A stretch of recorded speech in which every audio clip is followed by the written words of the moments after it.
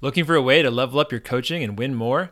Get better fast with GMS Plus. GMS Plus is your on demand source for the best, most proven volleyball courses, drills, stats, videos, tips, and much more.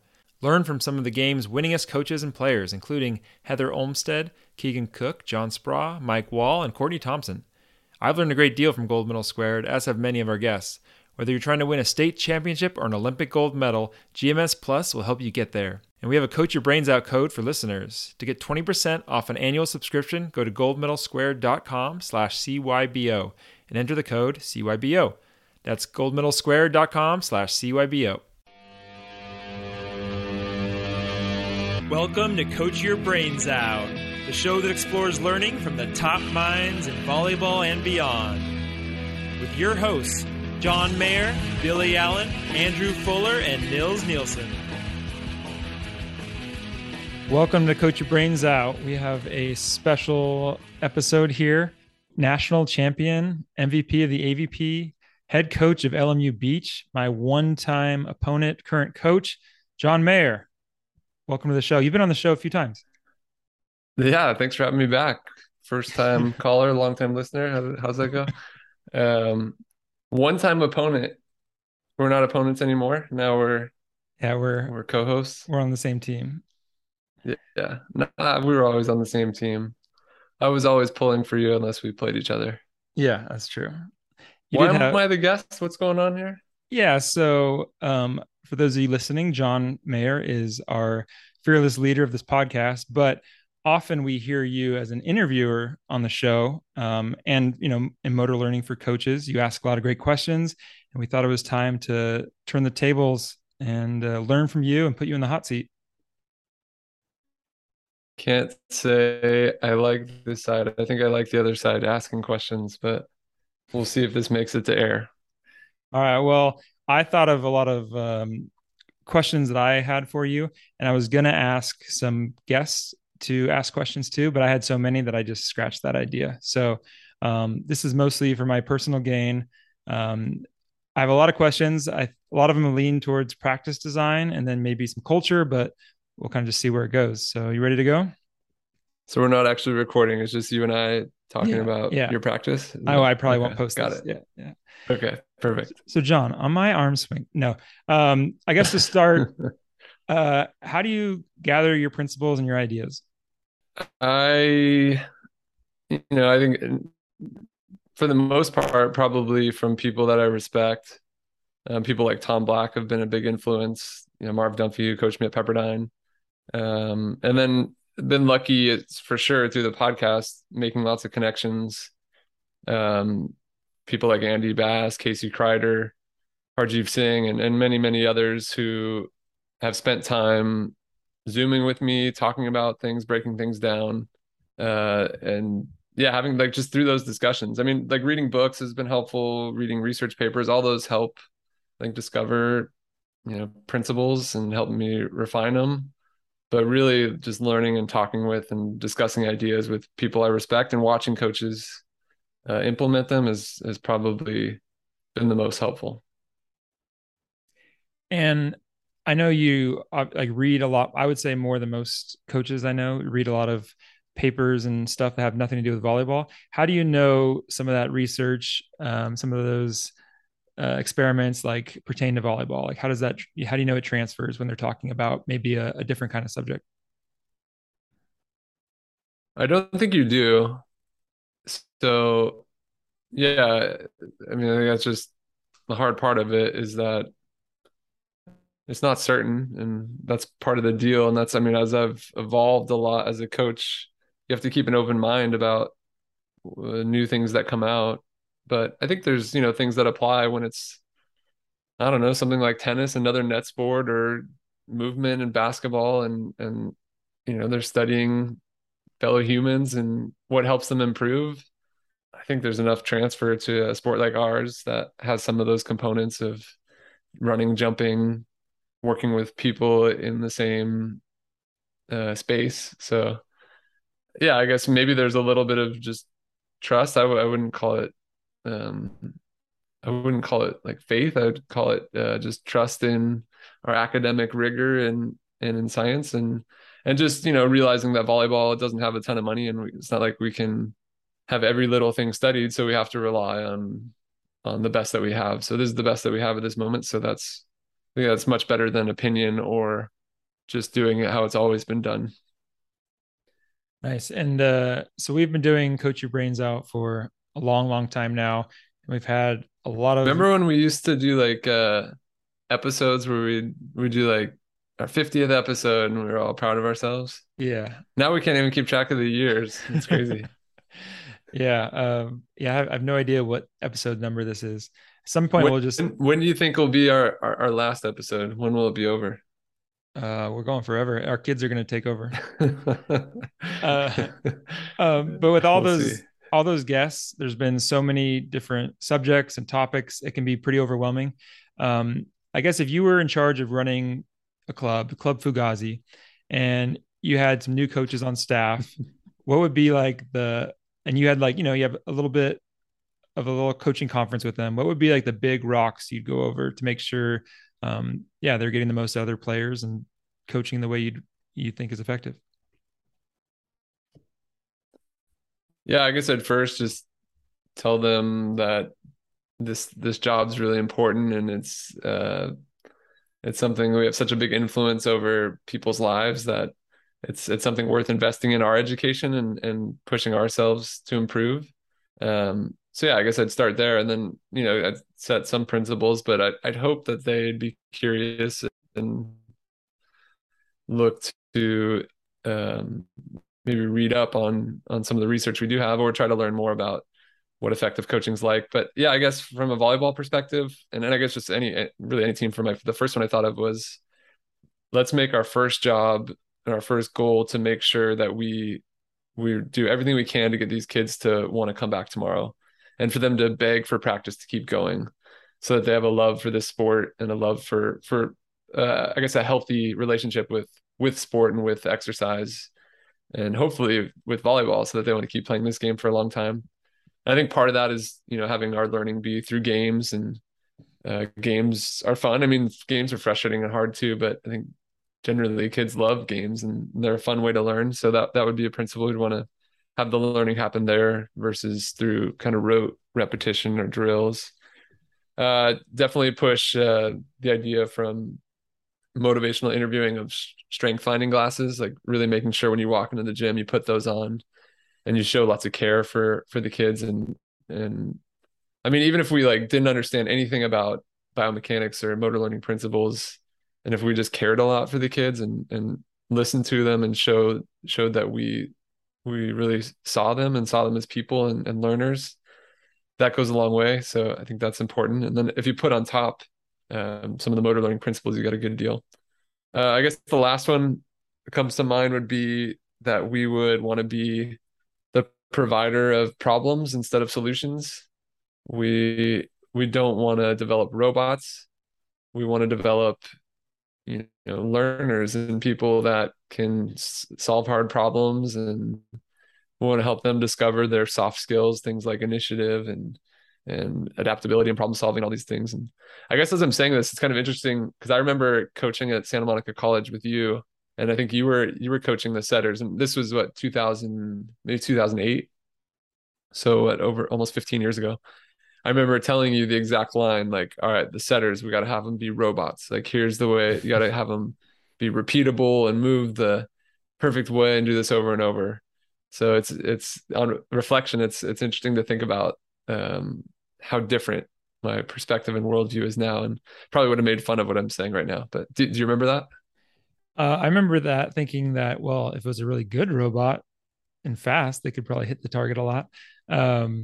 But yeah, I still think, even though maybe we had a different coaching style, still practice was challenging and game like, and there were a lot of really good things going on. So don't beat yourself up too much. Yeah, I still feel bad as you see people like Mark Sherman, who's the voice of the AVP, and we coached him. I was like, gosh, I could be so much of a better coach for you now, and see players from the past. But I think that goes into like why the piece of caring for people is so important. And if you mess up some of the other stuff, that Mhm. fades away. All the players that I've talked to, they're never like, oh, you should have used the constraints led approach. They're Yeah. just they talk about the way you made them feel, the relationships they had with their fellow teammates. Like that's the stuff that's really lasting. Yeah, I mean, he could have been an All-American somewhere, but he'll take having a good relationship with you. Sorry, Mark. So I guess going into that problem provider, how does that influence your practice? So I assume in the past it was like I'm going to come in and like teach these keys and get them better at this. How do you look at it now when you're, I guess, planning practice as the problem provider? It's definitely very different. Yeah, I think before I came in is I've got the answers and oh, they've got to, I'll tell them how to move and then they've got to figure out how to actually do it and I'll keep them on track. Yeah, now it's very flipped and it's the opposite of the school system where there's a more linear progression and there's step by step and there's maybe the right answer in lots of systems. So yeah, it's different in that I come to practice trying to find the most relevant problem, and the athletes are working. We're co-designing what the most relevant problem is and using some stats and data.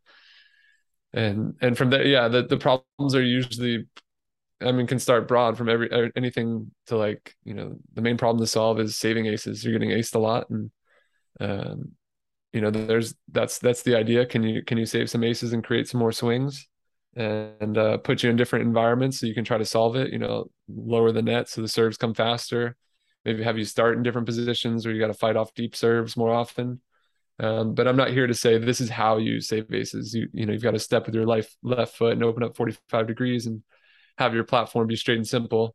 I'm here to give you the environment that allows you to discover and explore and self-organize towards a solution for you. So that way you can build this skill and the movement adaptability on top of this soft skill, this non-cognitive skill of being a problem solver, of being someone who doesn't rely on the coach, but relies on their own abilities, their own initiative, their own skill set to do hard things. So I see it as a win in lots of ways. I think players find it frustrating, especially initially. But if you're persistent about it and stubborn about it, like I am, there's usually a big payoff, and they definitely see in performance that they're very capable. So you mentioned relevant problems, relevant challenges. I guess, yeah, it would be easy just to make practice hard and to challenge them. How do you decide on what's relevant as just observing them and where they're falling short? It helps to know the sport, right? I wouldn't know what's relevant in rugby. I'd be a mess. But in volleyball, thanks to people like Joe Trinzi, we understand what happens the most. Every place, we don't need Joe to know this, but every play starts with a serve. So we know that's going to happen a lot. So there's value in spending time on solving the problem of figuring out how to get the other team in lots of trouble. And things like serve receive obviously have a big influence.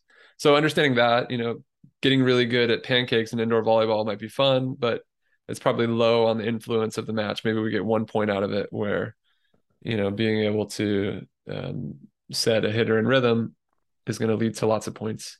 So understanding that, but to get more specific, I mean, going back to Joe Trinzi, we're really lucky at LMU that he does a lot of analysis and helps us discover for each player and each team profile. Or we've got to look at film and study the film and look at all their transition attacks on the left. And is it because their dig quality is a little erratic, or is it the set not keeping in rhythm, or is it their approach, or what are their hitting decisions? So once we have some data, we can start to study and practice. And I guess if you don't have the most important skills in our sport, and then you take a look at it and see where your deficiencies are, or you use pen and paper and chart it and use Joe's triangle. Going back to just, I guess, the nuts and bolts of how you plan practice. Do you what's your process? Do you come in with specific objectives? Take us behind the scenes. Kind of depends on the time of year.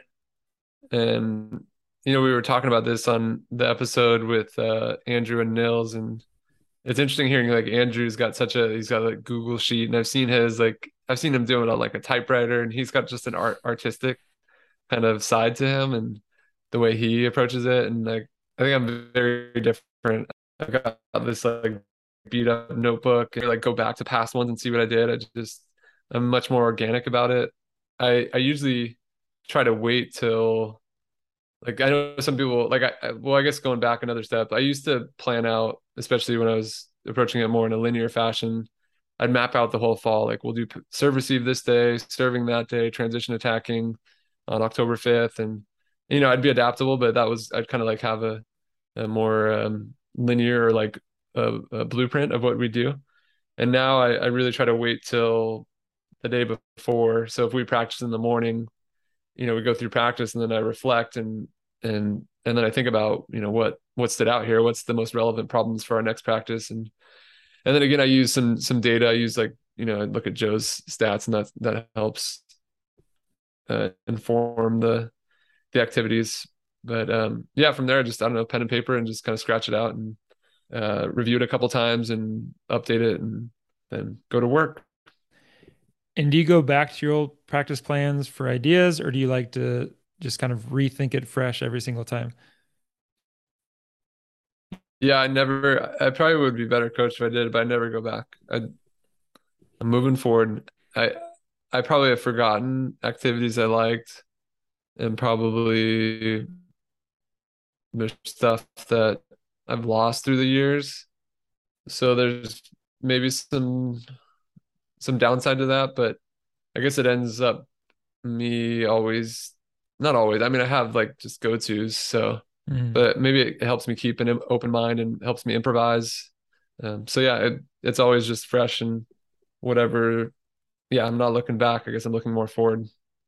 Well, every day you learn more, so you're just a better coach than you were yesterday. So why go Yeah. back? I mean, I imagine if you looked at my practice plan 2 years ago, there'd be some that are like the exact same.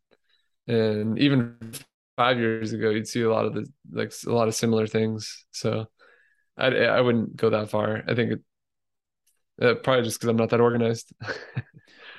No, I think it's yeah, I do the same thing.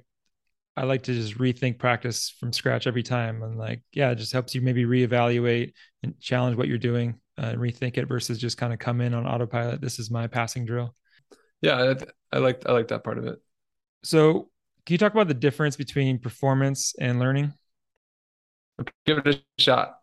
So yeah, we have Mark Williams on the show who wrote the best, and he's the man. And he's, if you really want to read up on it, listen to him. But yeah, basically that there's this paradox that when we I think what we do is a lot of times we go into practice and we want to see performance and we want to see everything going well and going smoothly and the players improving. But that isn't what effective practice is because that's not going to lead to any learning or any growth because they're already doing what they're good at. What effective practice would look like is, like we know, like lots of mistakes, really messy, and people exploring, people learning, people making changes. And then if it's effective, it's going to transfer to performance. So yeah, there's this real difference when we're observing practice, we're not looking for performance. We're not looking for perfect execution. We're looking for exploration. We're looking for mistakes. That doesn't mean when we go to performance, there's going to be this like perfect, situation going on, but they're going to be releasing whatever they, explored and practice. They're going to be releasing those skills and hopefully playing freely and then performing. So yeah, I guess there's this paradox. And I think a lot of people want to see high level performance in practice. And that is not what high level practice is like. Again, read up on Mark Williams. He'll explain it better. Mhm. Um, so I guess as coaches, how can we foster that learning environment?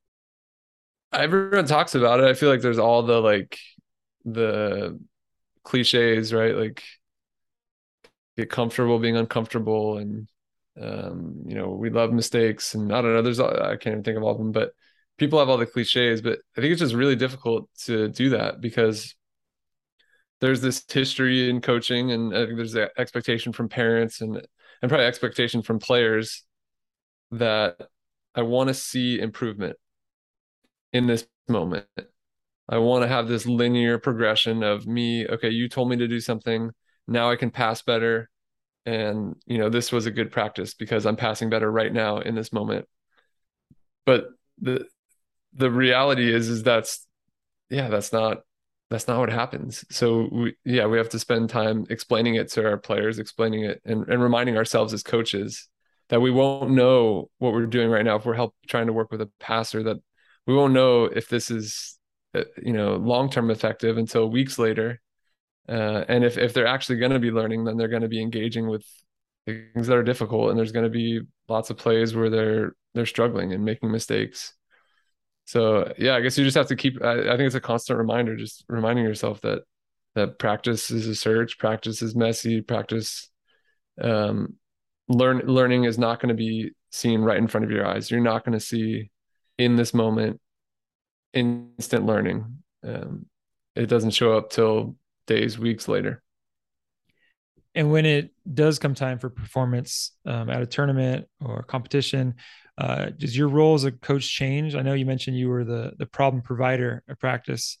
Does that change at all when it comes to tournaments? I don't know the answer to this. Not that there is like one answer, and I don't know if there's any research, but I'd imagine it's some sort of blend. I think probably in an ideal world and for long-term learning, you would try to continue to be the provider of problems. And yeah, I mean, I try to do that a lot. Like I'll stat things, and I've done it with you. We're in the second set, and hey, try to highlight a positive. Like we're digging a ton of balls. Like you guys are digging, we're all over them, but we're not killing the ball in transition. So that's the problem to solve. What do we want to do to kill more balls in transition? And hopefully that sparks a dialogue among the team. Um, maybe you would say, last week with Jeremy, I'm going to try to dig higher so you can get your hands on it. Or Jeremy's going to say, I'm going to let's see if we can run some more tempos and play faster in transition. So hopefully I've sparked, gotten your focus on the most relevant problem. I think what happens a lot in matches is you remember the one overpass we hit in the net, and that's all. You come in the timeout like, God, we got to hit overpasses. What are we doing? But that's one point where there's been 10 points in transition where that's been the real difference. So I think that's the I think the ideal scenario, trying to do that as much as possible. But I mean, there's times in performance you feel really lost and you feel like you're in a fog, and a coach can be there to not so much give the answers, but offer suggestions. Like, yeah, maybe something like that. I'd say, hey, how are they defending you in transition? It seems like they're pulling a lot. How are they running angle blocks a lot, or trying to guide you to maybe a solution. And time short, maybe you got a minute, so you just got to get to it. Hey, they're running an angle block in transition. We got to shoot over the angle way more, and let's go. So I think you got to be open minded about it. Ideally, continue to find the most relevant problems, but there's times where people, need more direct and something that can help them in that moment. The goal is to win, but then keeping the long term in mind. If they're continually relying on you, then they're not developing that problem solving skill in match as much. So I think try to blend it. Yeah, it is weird, especially when you think about separating learning and performance, because I mean, there's a lot to learn in tournaments and competition too. But yeah, I guess it's a different mindset. But I think keeping the long term in mind, and I think what I try to do is the first like 50% of the year, and especially the preseason, I keep challenging myself, like, all right, don't give, try to provide problems, try to guide. And then you get to the end of the year, like, I haven't figured out by now. I got to tell them season's almost over. Yeah, yeah, Um, but no, I think if you're really about development, then I think you can continue to try to find the right balance of both guiding, providing some answers, and then providing lots of the most relevant problems. yeah. When it comes to teaching a new skill, how do you teach it? Do you model it? Do you describe it? Yeah, if you're working with a player that's never done something. Oof. I don't work with too many people these days who have never done it before. Um, so I don't know if I know. I'd first start with the goal. Like the goal of passing is to pass it to a spot where your setter can set you, uh, and try to point out that this is the goal of it. So then they can put their attention there, and then you'd give them lots of chances to experience it. Serving balls, maybe bowling some balls if they're a real beginner over the net, and then you'd observe how they're trying to solve that problem of passing it to a spot where their setter can set it. Um, And from there, I mean, if I don't know, I guess if it was like a true beginner and they're like doing illegal things, you'd have to say, oh, that's not legal. Like you can't, like for a setter, like you can't double it. You have to, contact it at the same time. Maybe that's where you'd have to step in and model it and show like, all right, watch me pass one and they get to do some observational learning. And then, okay, you try to do something like that. Um, Maybe you'd have a phone and film them a couple times so they could see themselves and some more observational learning. But yeah, definitely not an area of expertise for me. But I definitely would start with giving them a goal and then observing how they tried to self-organize around it. Another topic that we've talked about lately that I like is the challenge point. I guess can you get into that and explain what challenge point theory is? Yeah, I could try again. It's I think a really intuitive idea. It's not a surprise to any coaches, just that there's this, some people call it like the gap or this kind of optimal zone where there's, enough challenge and enough success. So I think usually it's like you can succeed between like 4 out of 10 to like 7 out of 10. So if you're able to do something accurately 10 out of 10, you're not being challenged, you're not growing, you're just kind of staying the same. That's Reed Plateau. And if you could only do it 1 out of 10, 2 out of 10, you'd be drowning and not growing either because you're so overwhelmed. So the sweet spot is finding that spot where someone's on the edge of their abilities and having some success and having some failure and yeah, I think that's where you'd find the challenge point. And I think something I've thought about is like, can we grow the challenge point of a player or of our team? Like maybe for the average person, they need to succeed 8 out of 10, and their challenge point, is higher. It seems like the learning would be slower. I mean, this might be a harebrained idea, but like, what if we could grow our team to believe so much in this that, they can get to the point where they're like the lower end, like 4 out of 10. So they're really being challenged and really being pushed, and we've expanded, what's possible for their challenge point. Um, so yeah, but that's the general concept. So if I'm doing something and I'm failing so much, I can frame it as in, oh, this is better learning because you're challenging me more. Even like so, you kind of like to knock out that frustration. That's kind of the goal. I'd imagine that's some of the reason why, like motivation would be a big factor. Like if you're failing 80% of the time, it's hard to continue to go back to it. Where if you see like a kid, there's the great skateboarding video that Trevor Reagan has shown, or kids at a skate park, how they'll just like over and over, like go and fail and go and fail and go and fail. And I'd imagine because they're like the stick to itiveness and they have the motivation, even though they're failing, like I don't know what it is, 90% of the time, I'd imagine they're learning faster and growing Mm. more effectively. Where other people would try it, a couple times and that'd be it. Maybe you'd give up. So it's definitely personality dependent. It's probably some culture and some explanation from coaches and experience, like trying to grow this bandwidth of, yeah, how much frustration can you sustain and how motivated can you stay even when you're not succeeding. Yeah, and it's yeah when you're in practice and you're really struggling and sucking, yeah, it's hard to keep that in mind that this is great. I'm being challenged. So this would be Yeah, like this is the best. challenge. So challenge point, and maybe we had less learning would be one of those drills where like, hey, the team has to pass 100 perfect balls in a row before we move on, or something that I can do over and over and over. That would be on the other end of the spectrum to be avoided, possibly. I guess if if they got 100 out of 101, then that wouldn't be much of a challenge point. If it was like, I don't know, or 120 serves and they got 100. I mean, there's still some failure there, some mistakes there. So it would depend out of how many, and it would depend how representative it was. But yeah, if it was 100 in a row, that doesn't seem like we're doing any learning. That would just be repetition, and I don't think it would be improvement. Yeah, I like that. I like the idea with the challenge point. Instead of using a drill goal as a measurement of our progress. Like, hey, we used to only do this at 4 out of 10, and now we're like 10 out of 10. Look how much we've grown, to kind of keep escalating, I guess, the challenge point, right? So that you're always maybe at that, whatever, 4 out of 10, 6 out of 10 as the season progresses, Yeah. right? Right. Yeah, I think most people go the other way, where it's like they set up the game, you know, we've got to get 20 in a row and in three tries, and yeah, they see it as success, that it's getting easier, we're getting closer, and they keep it the same constraints, 20 in a row, three tries. Where I think, yeah, you want to go the other way, like let's find that zone.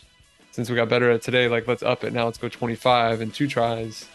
So continuing to raise that level and find that appropriate zone.